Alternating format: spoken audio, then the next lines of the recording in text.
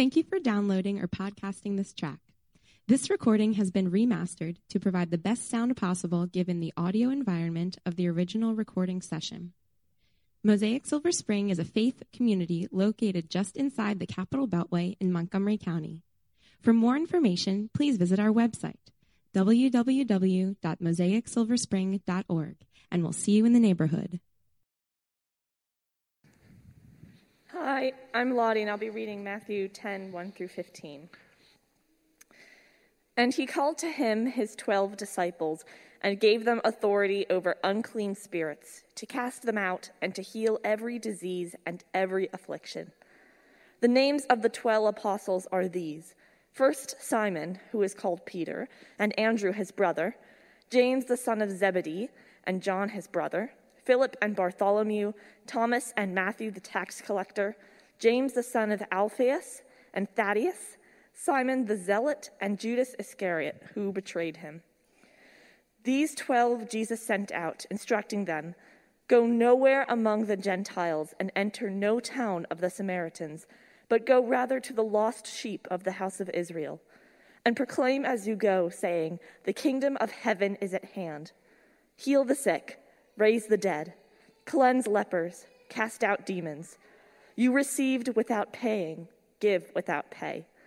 Acquire no gold or silver or copper for your belts, no bag for your journey, or 2 tunics or sandals or a staff, for the laborer deserves his food. And whatever town or village you enter, find out who is worthy in it, and stay there until you depart. As you enter the house, greet it. And if the house is worthy, let your peace come upon it. But if it is not worthy, let your peace return to you. And if anyone will not receive you or listen to your words, shake off the dust from your feet when you leave that house or town. Truly, I say to you, it will be more bearable on the day of judgment for the land of Sodom and Gomorrah than for that town." This is the word of the Lord. Father, please open our hearts today as we listen to Pastor Joel's words. Open our hearts to receive your message to us this morning. Amen.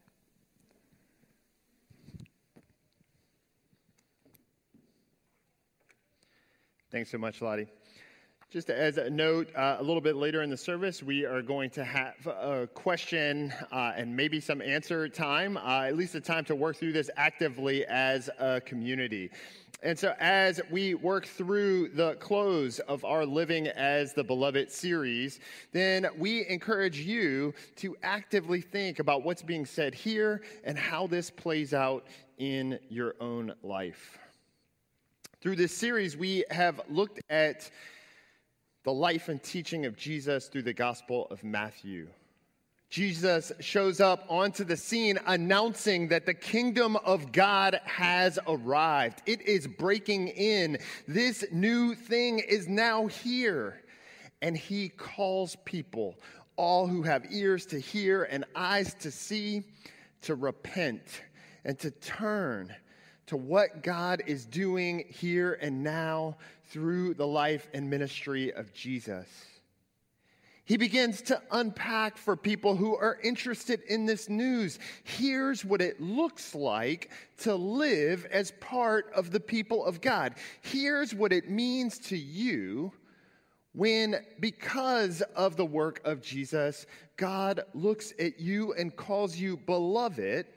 That comes with it a life-shaping, life-altering effect.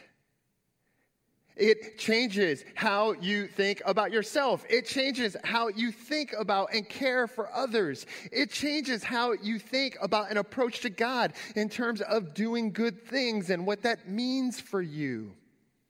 It changes how you consider what daily life looks like for you, whether you're a young one who is a part of our congregation, so you're in school and a part of a family, or whether you are single and you are participating in the life of Mosaic, or whether you are married or widowed or widower, across the board, regardless of your generation or ethnicity, living as the beloved is in effect a calling on your life.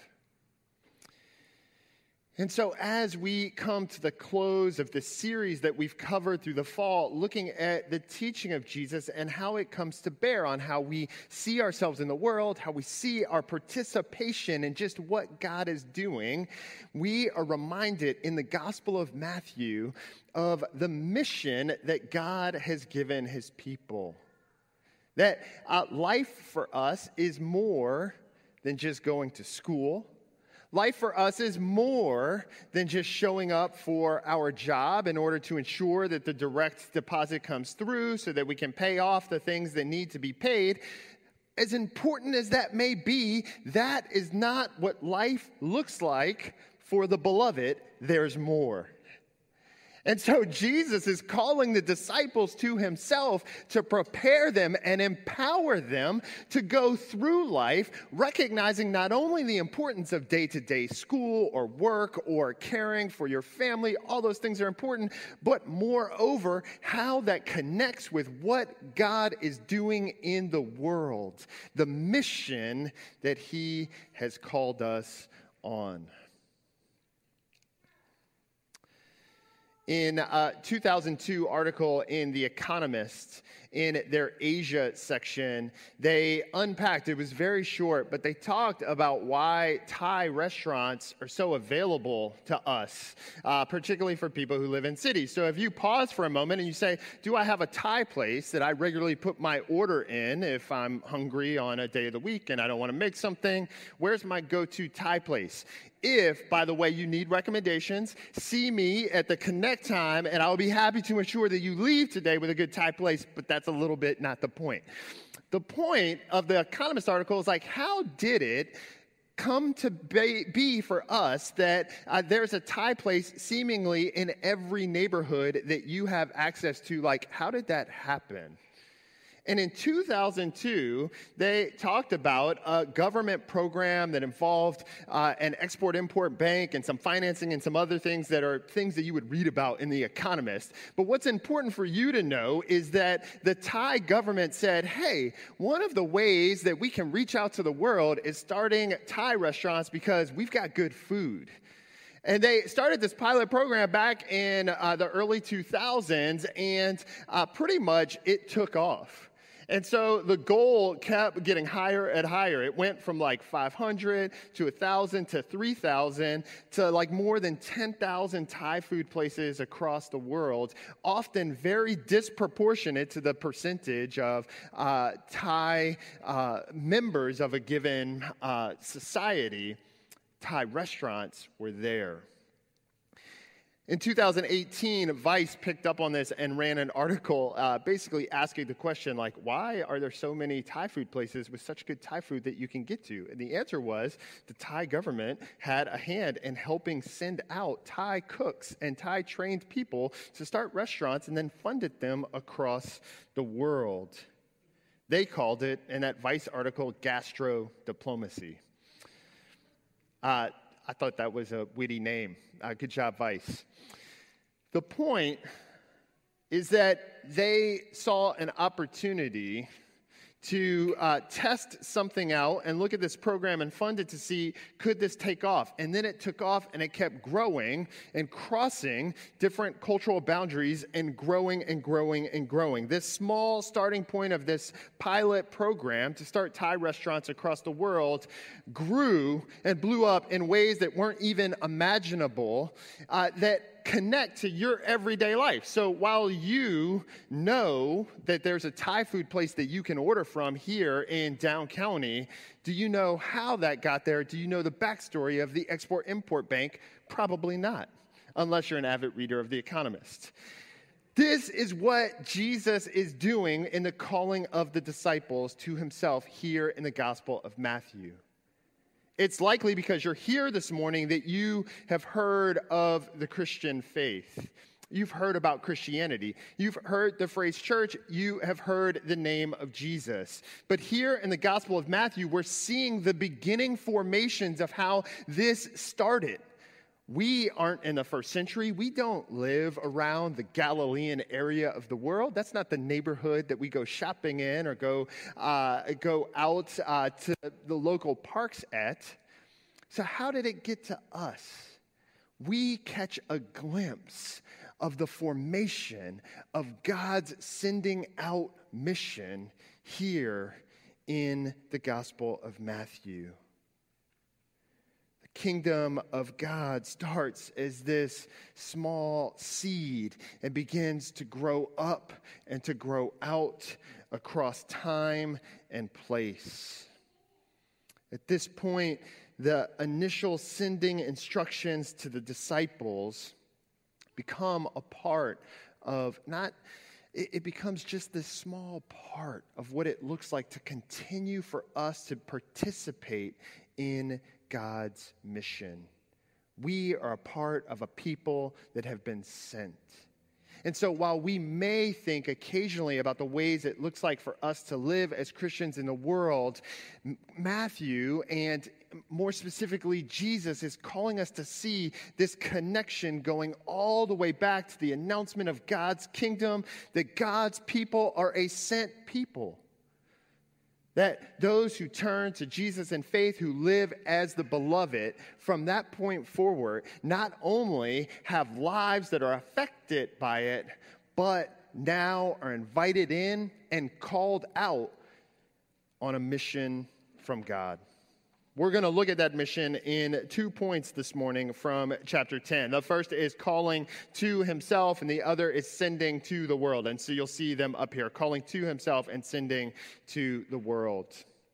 In verse 1, Jesus calls together the 12 disciples, and he gives them authority to cast out demons, authority over unclean spirits, to heal every disease and affliction. And then in verse 2 through 4, we catch their names. Jesus is calling together the disciples to himself to empower them to go out. And specifically told here not only their names, but that there are 12 of them, probably carrying this symbolic power of the 12 nations of Israel. New Testament scholar Craig Keener notes that the 12 as a shorthand for the disciples stuck around, so that even when their numbers dropped to 11, they didn't change it and called them 11. They continued to call them the 12. That this symbolic power held particularly through the early centuries in the church. And so Jesus calls them together, some of them from middle class professions and homes. They certainly are across the political spectrum, at least from what we're told in the text. So there was some diversity to them, and they are being sent out.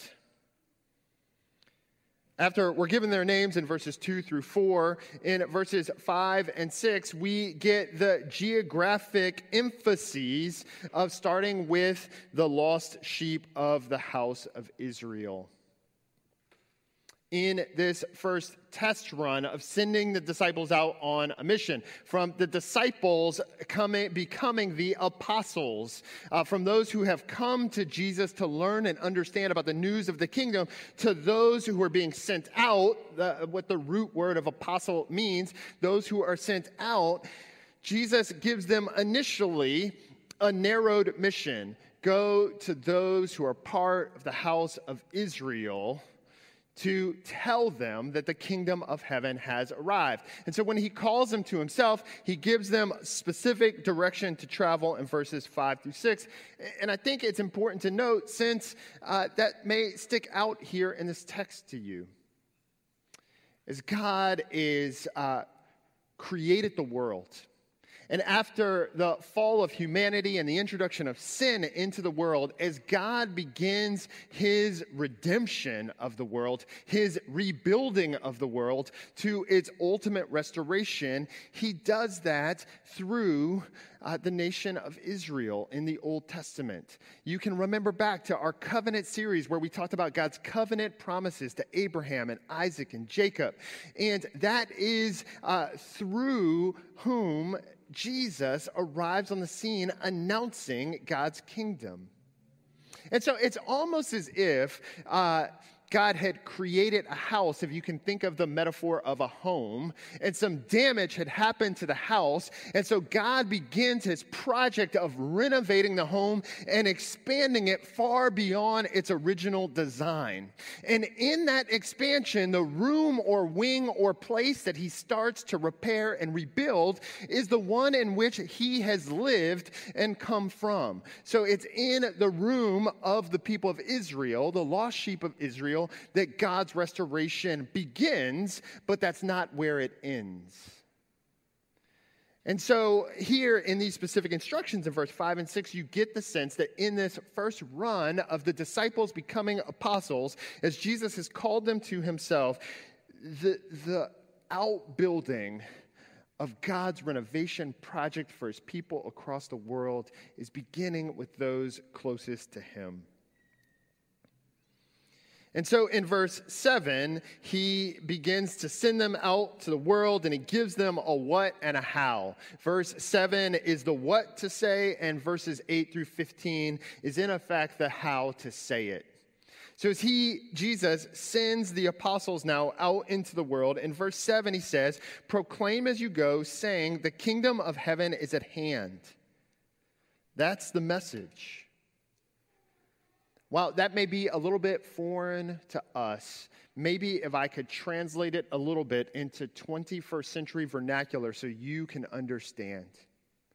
Imagine if you have experienced some measure of loneliness, some measure of relational pain, some measure of injustice in the world, some bit of weariness in reading the news and wondering, when are things going to come together so that the marginalized aren't hurt and life for me is peaceful and I can do well?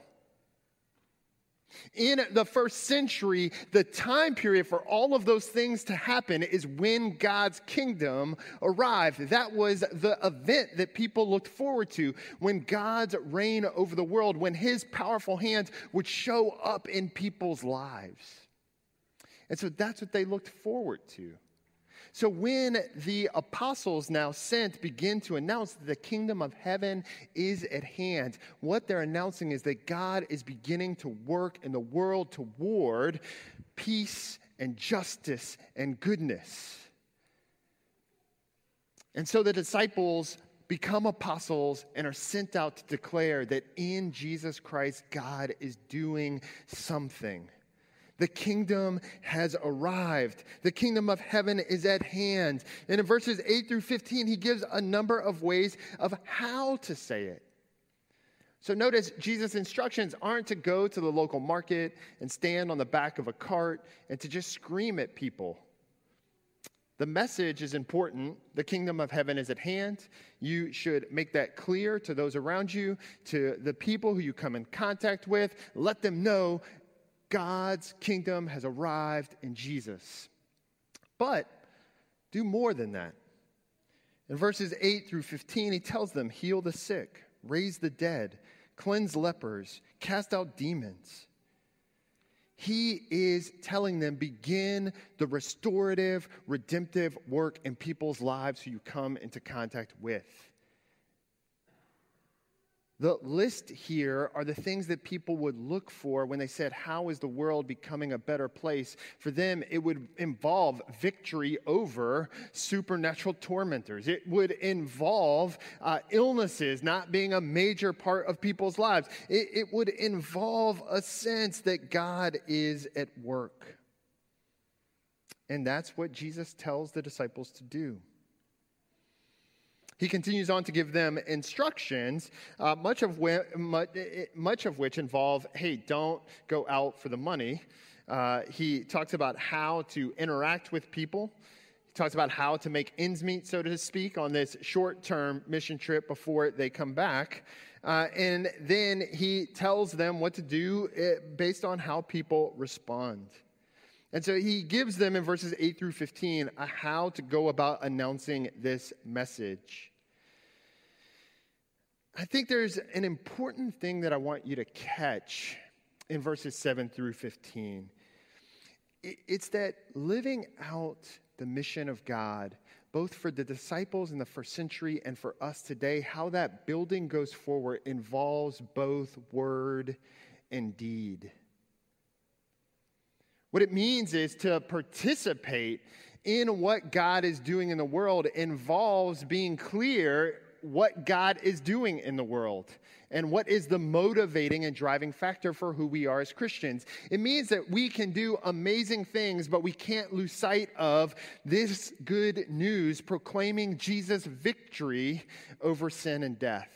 That is a part of what it means for Christians to be Christians the world over, across time and culture. This is what it means to hear the good news. And so that word part can't be lost for us.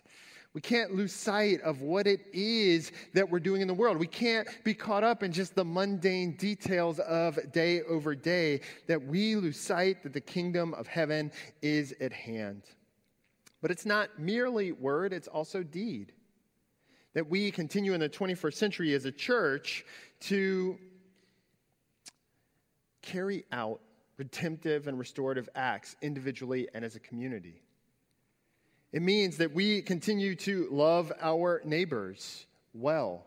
We continue to give of ourselves to help others. We think about the ways in which our gifts and resources can come to bear to love and serve the people around us.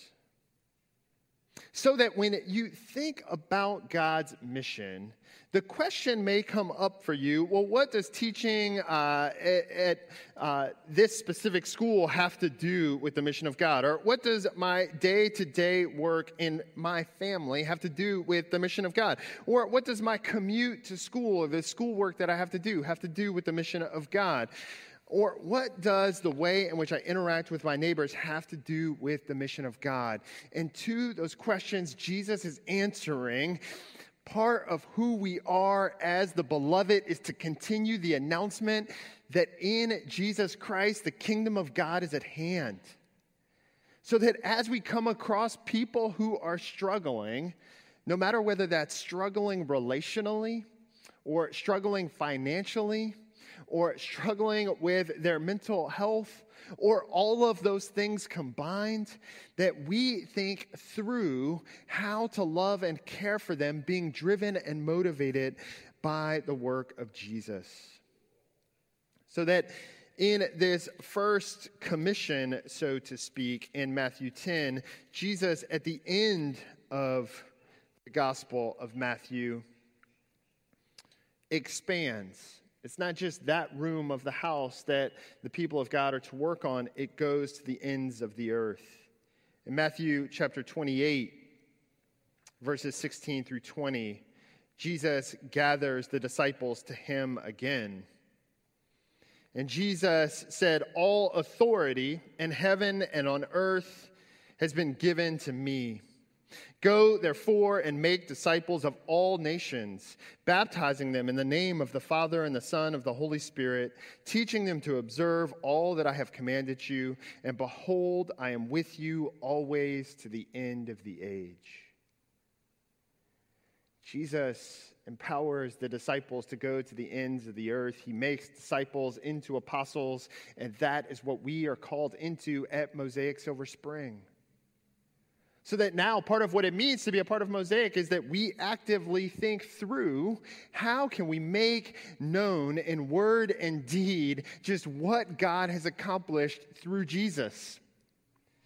And in living in a secular world where talking about being a Christian may be found as strange by your neighbors or coworkers or the people around you, or talking even about a God who created the world and is interacting with it, people may not know what to make of that.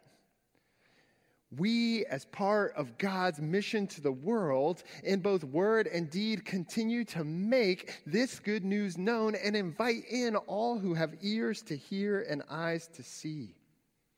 That is what it means to continue on mission as God's beloved. And that sounds kind of daunting. It's always weird for me as a pastor when I have conversations with people at a soccer game or when I'm out and about or when I run into neighbors walking the dog. And the conversation usually goes like, oh, hey, what's your name? Yeah, but what's your name? And then shortly after, and I'm sure this isn't just me, it comes like, well, what do you do for a living? And when I say pastor, it is surprising often how people respond. They don't know quite what to make of that. But that is the time and place that we now operate. So that when you are sharing what your name is and what you do, a part of knowing who you are as the beloved is understanding that you're called to make known in word and deed just what God is doing in the world. And that can be daunting. That can be challenging. That can be scary. You can wonder, how can I do that well? The assurance that we have as Christians is that Jesus is with us. In the midst of our own struggles, in the midst of our own anxieties, in the midst of our own uncertainties, in the midst of the weird responses that we see day in and day out, Jesus promises to be with us. So that as we work out how to make clear in word and deed that we are the beloved and that others are invited into what God is doing, and that's part of our mission to the world, Jesus promises to be with us. So that when we gather on Sunday mornings, we can have a tangible reminder that you're not alone. It's not up to just you. Jesus is with us. His Spirit has been poured out into our lives. God does not send us out to go do something that He's unfamiliar with, and He doesn't send us out alone. He promises to walk alongside us. In 1928, just a few years before his death, John Shedd put together a book. So 1928, almost 100 years ago. And it was a short book called Salt from My Attic, where he collected together pithy sayings, quotes that he liked, and he kind of put it all together in one book. And one of those sayings that has stuck around, and so you'll see it here or there, is this. It's a quote from Salt from My Attic. A ship in harbor is safe, but that's not what ships are built for. A ship in harbor is safe, but that's not what ships are built for. And so as we as a church think through what it means to be about God's mission, one of the challenges for us as we come through the pandemic, as we struggle through the relational challenges that we face, is that we can get to a spot where we can say, I don't know that I want to go out there. I've seen the storms of relational strife. I've seen the storms of the effects of the pandemic. It just seems safer to not mess with any of that. But to that, Jesus reminds us that as the beloved, God has called us to go out into the world. He has called us to continue to move forward in word and deed to love those around us. And He's not left us to do it alone. He promises, as we venture out of the harbor of our safe spots, that He will be with us, that He will uphold us today, tomorrow, and forever. That is how Christians continue forward in the mission of God. That is how we live as the beloved. Let me pray. God, I ask that you will help us in the ways in which we struggle, in the ways in which we are called to make known who you are and what you're doing in the world. Help us not to be overwhelmed with fear. Help us to overcome the anxiety that may be natural in giving of ourselves to love others or sharing about where our faith is found. Help us, I pray, God, to be faithful as your beloved sons and daughters. In Jesus' name, amen.